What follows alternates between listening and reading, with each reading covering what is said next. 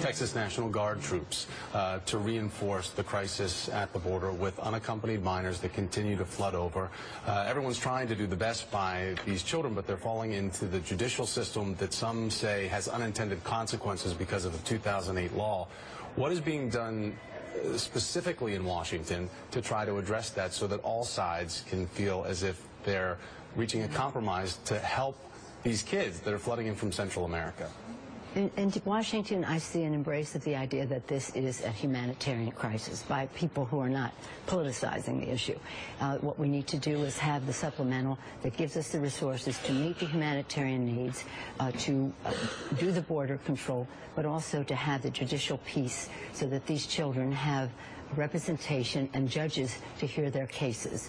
Those who have a right to stay, whether it's refugee status or asylum, whatever, or should stay, and those should go back. And that's the message that the governments of the three countries. Now, the president is this week, is it today, the meeting? I lost track of his schedule. But it is this week, Friday, I think it is. He's meeting with the president of Honduras, Guatemala, and El Salvador.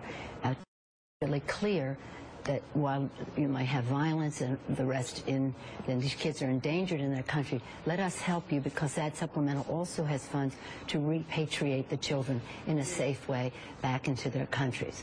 I always reference the National Catholic Conference of Bishops statement in which they said baby Jesus was a refugee from violence. Let us not turn away from these children and send them back into a burning building. That's the bishops.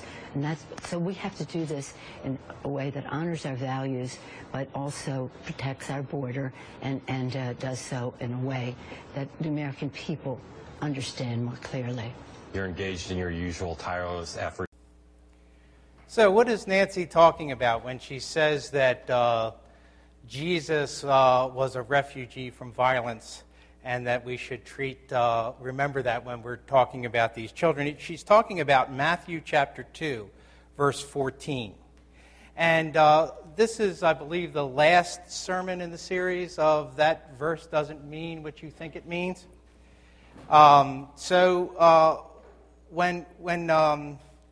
When this refugee problem started hitting the news, until the Ray Rice issue came up, the news was all awash with stories about the refugees and the influx of unaccompanied children across our southern border. And the plight of refugees is not new. It has been something that's been part of human history forever. The United States has been debating immigration ever since the founding of our country. It seems that once someone gets into our country, they want to close the doors and make sure that no one else gets in. So this most recent public debate has too many folks hijacking certain scriptures to meet their political views, and our text today is one of them. When we started this series, I don't think that verse means what you think it means. I asked Jason if Matthew 2:14 would be part of that series. So he told me that I should take that verse. And I didn't give it much thought before I said that I would perhaps, I should have given it a little more thought. But here I am in the middle of a controversial situation trying to walk that fine line between political and biblical. So have mercy on me. We used Nancy Pelosi as our poster child for this event because of her close connections and contacts in Maryland.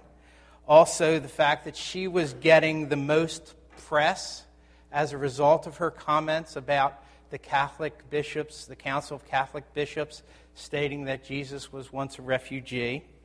And this is the reason why we picked her. But she, by far, is not the only one saying these things. In fact, there are even many prominent evangelicals who really should know better about this verse. And so we have both popes here and here being quoted as saying it. Also, the Secretary of Health and Human Services saying it, and multiple evangelicals saying it. And so it looks like that nothing stands in the way of a good soundbite, not even biblical integrity. So the popular reading is that Jesus was an undocumented child refugee who fled for his life. And I can tell you that in our text, Jesus did flee for his life. Jesus was undocumented, and Jesus was a child. He did have his parents with him, though, different than some of our situations. So let's go ahead and read the text and see what it has to say about this particular verse. One could make a case for this understanding. Hold on a second. Let's go ahead and read it first. After they had gone, an angel of the Lord appeared. So let me set this up for you a little bit. This is after the wise men from the east had come and had met with Herod and told him that they were looking for the King of the Jews. And they ended up in Bethlehem, and they presented their gifts, and they left. And then Joseph gets this dream. So after they had gone, so the they that had gone are the wise men, an angel of the Lord appeared to Joseph in a dream and said, "Get up, take the child and his mother, and flee to Egypt." And they stayed there until I tell you, for Herod is going to look for the child to kill him. Then he got up, took the child and his mother during the night, and went to Egypt. He stayed there until Herod died. In this way, which was spoken by the Lord through the prophets was fulfilled. I called my son out of Egypt. So this verse was written not to make a statement about refugees and strangers. It was made as a statement for us to understand that Jesus is the Messiah and Jesus is the Son of God. And so one could make a case. It does seem in the facts as it's laid out in this story, there is that Jesus was a refugee, and indeed he was. He ran away to be safe somewhere else in another country. The problem is that's not what this verse means. The Bible is not silent about the care and treatment of refugees. For this verse is not the proof text you're looking for. So you don't necessarily, if you want to make an argument for how to care for refugees, this is not where you want to be looking. So the verse has in the context the very stated purpose, that it was this event in Jesus' life was so that we would know that he was called as the Son of God and that he was the Messiah that was long awaited. And we know this because of the context continues. As you see in verse 17 of the very same chapter, we have the proof text that Rachel weeping for her children, the slaughtering of the innocents. And we also have the text here, what has been spoken by the prophet was fulfilled, that Jesus would be called a Nazarene. So all these things were put in the scriptures for a specific purpose. And that specific purpose was to let us know who Jesus was, not that he was a refugee. So when we use verses to support something for which verses have no application, regardless of how noble the cause or how true our views, maybe and probably we weaken our argument. Why do you think people have such little confidence in politicians? It's because they frequently weaken their credibility with doublespeak and misrepresentations of their positions. So George said, "No new taxes. I'm just going to raise your old ones." And that's what you get, that doublespeak all the time. You remember Monica Lewinsky? I did not have sex with that woman. We just have a unique way of kissing. So, we as Christians and Bible believers do not want to compromise our credibility and in seeking to present our arguments. More importantly, we don't want to undermine the credibility of the text itself for its true intentions and applications. In this case, Matthew is making a case for the Messiah and the authority of Jesus Christ, and this is too important to compromise. So, the Bible speaks frequently of, has a lot to say on aliens and strangers, and we have plenty of documentation in Scripture that it directly applies to immigration. If you want to make a biblical case for a view on immigration, this is what the Bible has to say about it. So we have Exodus. So you're not supposed to take advantage of refugees. You shall not wrong a sojourner or oppress him. For you were sojourners in the land of Egypt. You shall not mistreat any widow or fatherless child. Do not give refugees special privileges. Leviticus 24:22 tells us, you shall have the same rules for the sojourner as for the native, for I am the Lord your God. And God considers how we take care of strangers and the underprivileged is very important. He is going to be judging who and what we are and our characters based upon how we treat others. And God said, when I draw near to you for judgment, I will be swift witnesses against the sorcerers, against the adulterers, against those who swear falsely, against those who oppress their hired workers in his wages, the widow and the fatherless, against those who thrust aside the sojourner, and do not fear me, says the Lord of hosts. So people who mistreat refugees, who mistreat sojourners, who mistreat strangers among us are no different than sorcerers and adulterers and any other kind of sinner. So we shouldn't be taking advantage. So, we do not... There we go. The theme of the biblical view seems to be fairness, justice, equality. Herein lies the problem. I bet if I asked every one of you what is justice, we would get several different answers. And if I asked you, how do we achieve justice, I know we would get even more. And so, what is justice? How do you define it? And I'm not going to answer that question today.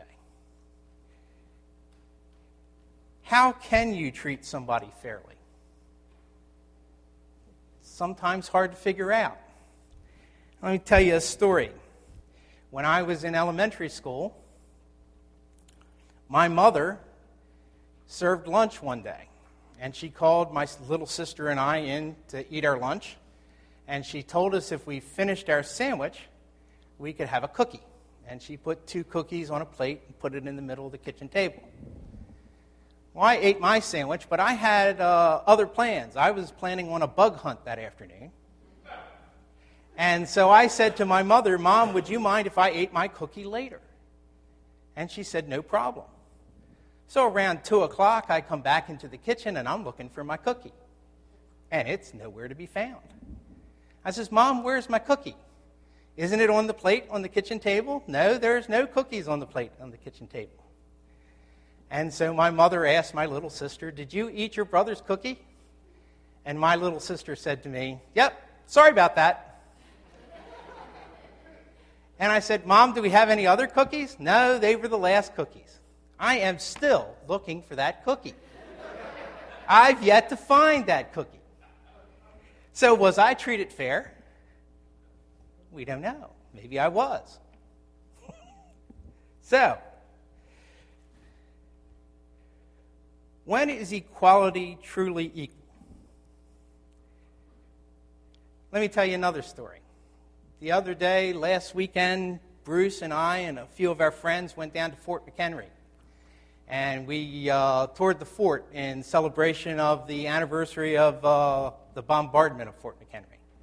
And afterwards, we all went to Abbey Burger's Bistro, which, Bruce, that's a hard place to find, isn't it? It's stuck in some little alley next to Cross Street Market. You really got to know where it is. But they have phenomenal burgers, let me tell you. And we sat down and we had burgers and French fries, and we ate and we laughed and we had a grand old time, and the bill came. And one of the guys said, the bill's $100. Let's split it, $20 a piece. And I didn't think that was fair because I had a Colby burger. And the Colby burger was $25 all by itself. So I said, it's not fair that somebody should subsidize my meal. In addition to that, I had a side salad, I had a drink. So, this is not fair that everybody else should have to pay my bill. So I said, that's not equal. That's not fair. We're splitting it evenly, but that's not fair. I ate a lot more food than you guys, or at least more expensive food. And so we started debating. Okay, we'll figure out the bill for each person. And there's always that one guy who didn't bring any cash. Right? I got my debit card. That screws things up for the waitress. She hates that. We're all debating and trying to figure out what is the fair and equal way to distribute this in light of the fact that one guy doesn't have any cash, another guy ate too much food. So, I'm tired of doing this math. I paid the bill. Was that equal? I don't know. So, you see, equality, fairness, justice is hard to define. And therein lies the tension in how we have this debate about immigration and refugee children and all that kind of stuff. It's challenging. So it's complex. And the execution of these things is even more complex. And so it's very, very, very challenging. And I have spent a lot of time thinking about this for myself. So I thought I would share with you some of the things that have influenced my thinking about how to do this, and how even in community we can serve together. And the first thing that has influenced me, is this the right slide? Am I on the right place? I am sorry about that. Okay, so service together in community. The key to service together in community is the leading of the Holy Spirit. You need to follow God's leading in these things. But the first and foremost is that we have to be true to the process of what God is calling us to do. And the second key to doing this in community is allowing other people to be just as true to how the Lord is leading them. And so, you may think you know the answers to the immigration problem and that everybody should be doing what you're doing.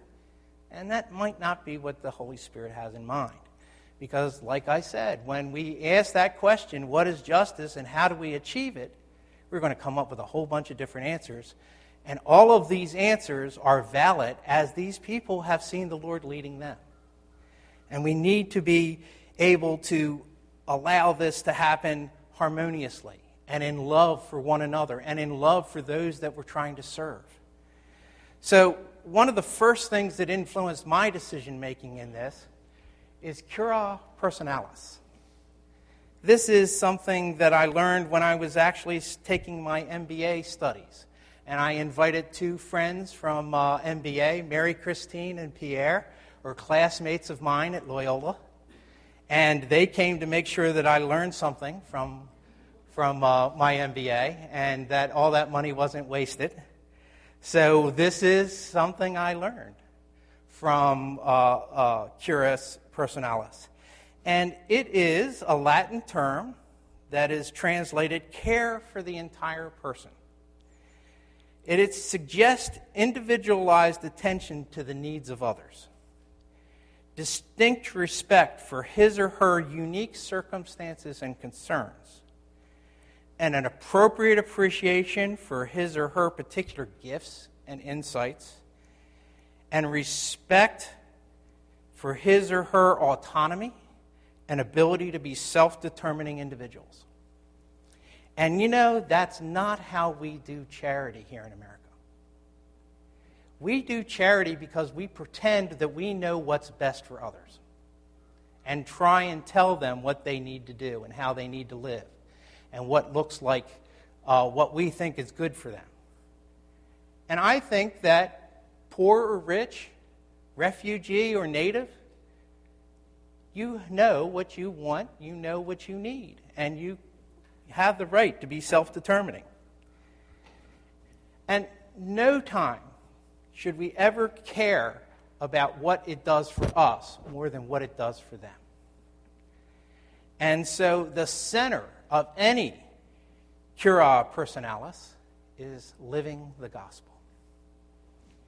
It is critical that the gospel is essential to this, that loving one another is part of what we do, that God is all about reconciliation, and no one is rich until they're reconciled unto God. And yes, we need to make sure that their physical needs are met, but we also need to remember that their spiritual needs are met. Another big influencer in the way that I've come to decide how I'm going to help the poor and the refugees is a book, When Helping Hurts. I've enjoyed this book a lot. I've read it several times. I was introduced to it by Louise.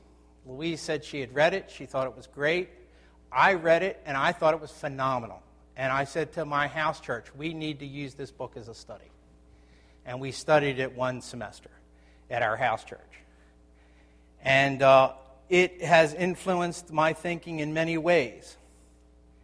So, a quote from this book: the goal is not to make the materially poor all over the world into middle to upper class North Americans, a group characterized by high rates of divorce, sexual addiction, substance abuse, and mental illness.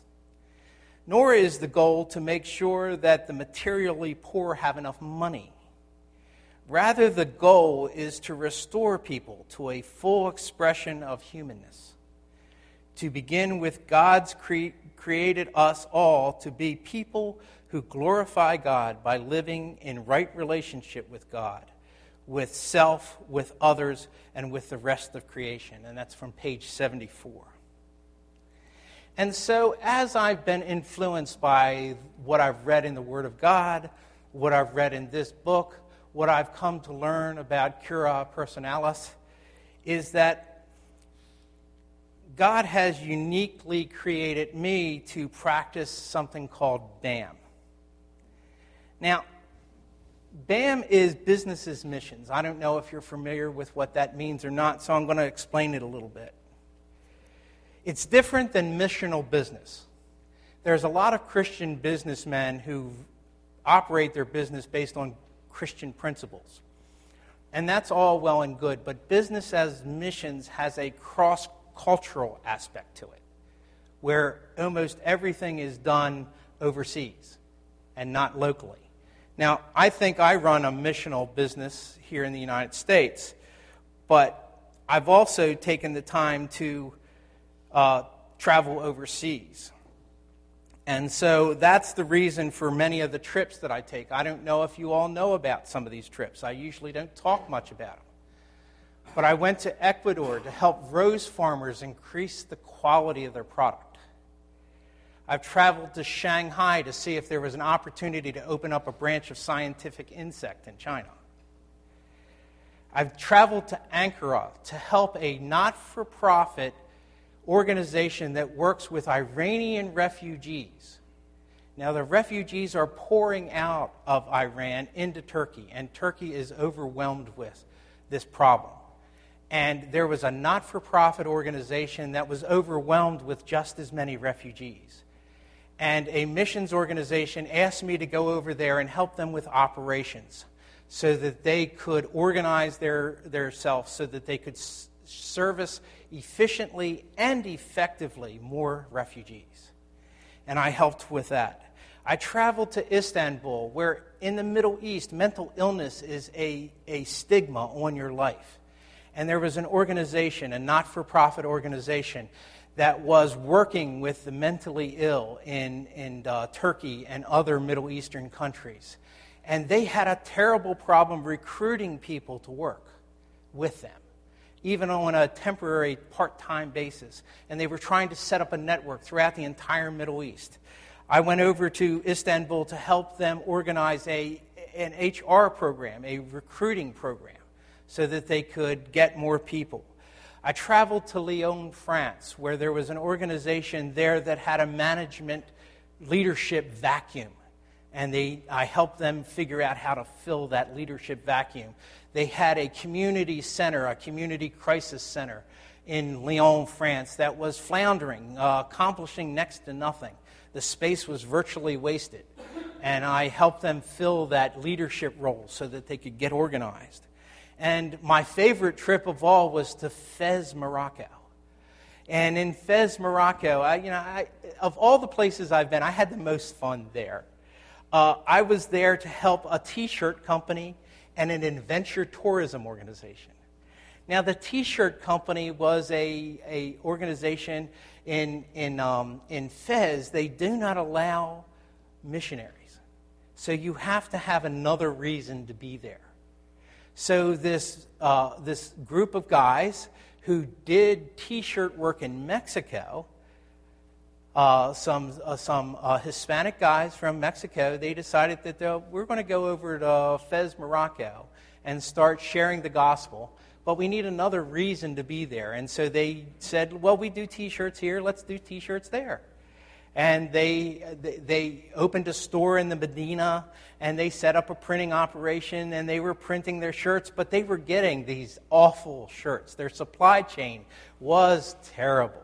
I mean, it was the worst thing in the world. And the interesting thing is that they were getting no help from the Moroccan government. Now, you want to start a business in Morocco, in lieu of taxes, instead of paying taxes, it's a tax-free country. In lieu of taxes, the king owns 10% of your business. And he wants his 10% off the top, whether you're making a profit or not. And so these guys had this supply chain problem, and they were not able to sell enough T-shirts to pay the taxes, or the 10%. So we helped them solve their supply chain problem by finding another Christian business in Egypt that was making T-shirts out of Egyptian cotton. And the king of Morocco gave us permission to import this. And it was really pretty cool. And it was an interesting opportunity to sit down with the king's representative. I never did that before. But really, what was really exciting about going to Fez was the Adventure Tourism Company. They wanted to have help marketing. They wanted to have help figuring out a way to get people to come to Morocco for their tours. And I said, you know what? If I'm really going to help you figure out how to market this product, I think I need to get a demonstration. So what exactly are you selling? And so we took a camel ride from Fez, Morocco, a whole day out to this oasis in the middle of the Sahara. And we camped overnight out there, and we came back. And I says, this is fun. People would love this. So we came up with an interesting marketing program for this organization. BAM is also a pretty exciting way of solving a lot of problems.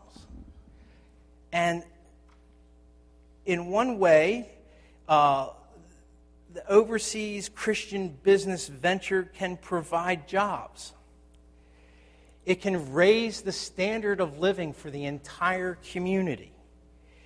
It can make healthcare affordable and accessible. It provides families with enough. It provides for families, and it promotes self-worth. And it makes disciples of Jesus Christ grows churches. It helps stop human trafficking and other social injustices. And it helps make education affordable and accessible to people. And it is one of the reasons why people from Honduras and some of the other countries where these children are coming from, it's one of the reasons why they're leaving, is because they can't have those things there. So one of the solutions that I offer, one of the solutions that I try to do is let's make Honduras a better place to live. So you don't need to travel in order to be prosperous. And this is just some of the things that I have done. These are just some of the things that I've tried, ways that I've tried to express my care for the poor. There's other ways, and every one of those ways are just as valid. You don't have to do it. BAM is not the only answer. In fact, BAM is a small part of the answer. But everybody needs to take the time to think about how is the Lord leading you. We, as Christians, have a rich and powerful mandate to care for others, to be fair and kind to refugees, to show the love of Christ through the gospel. With all of the ways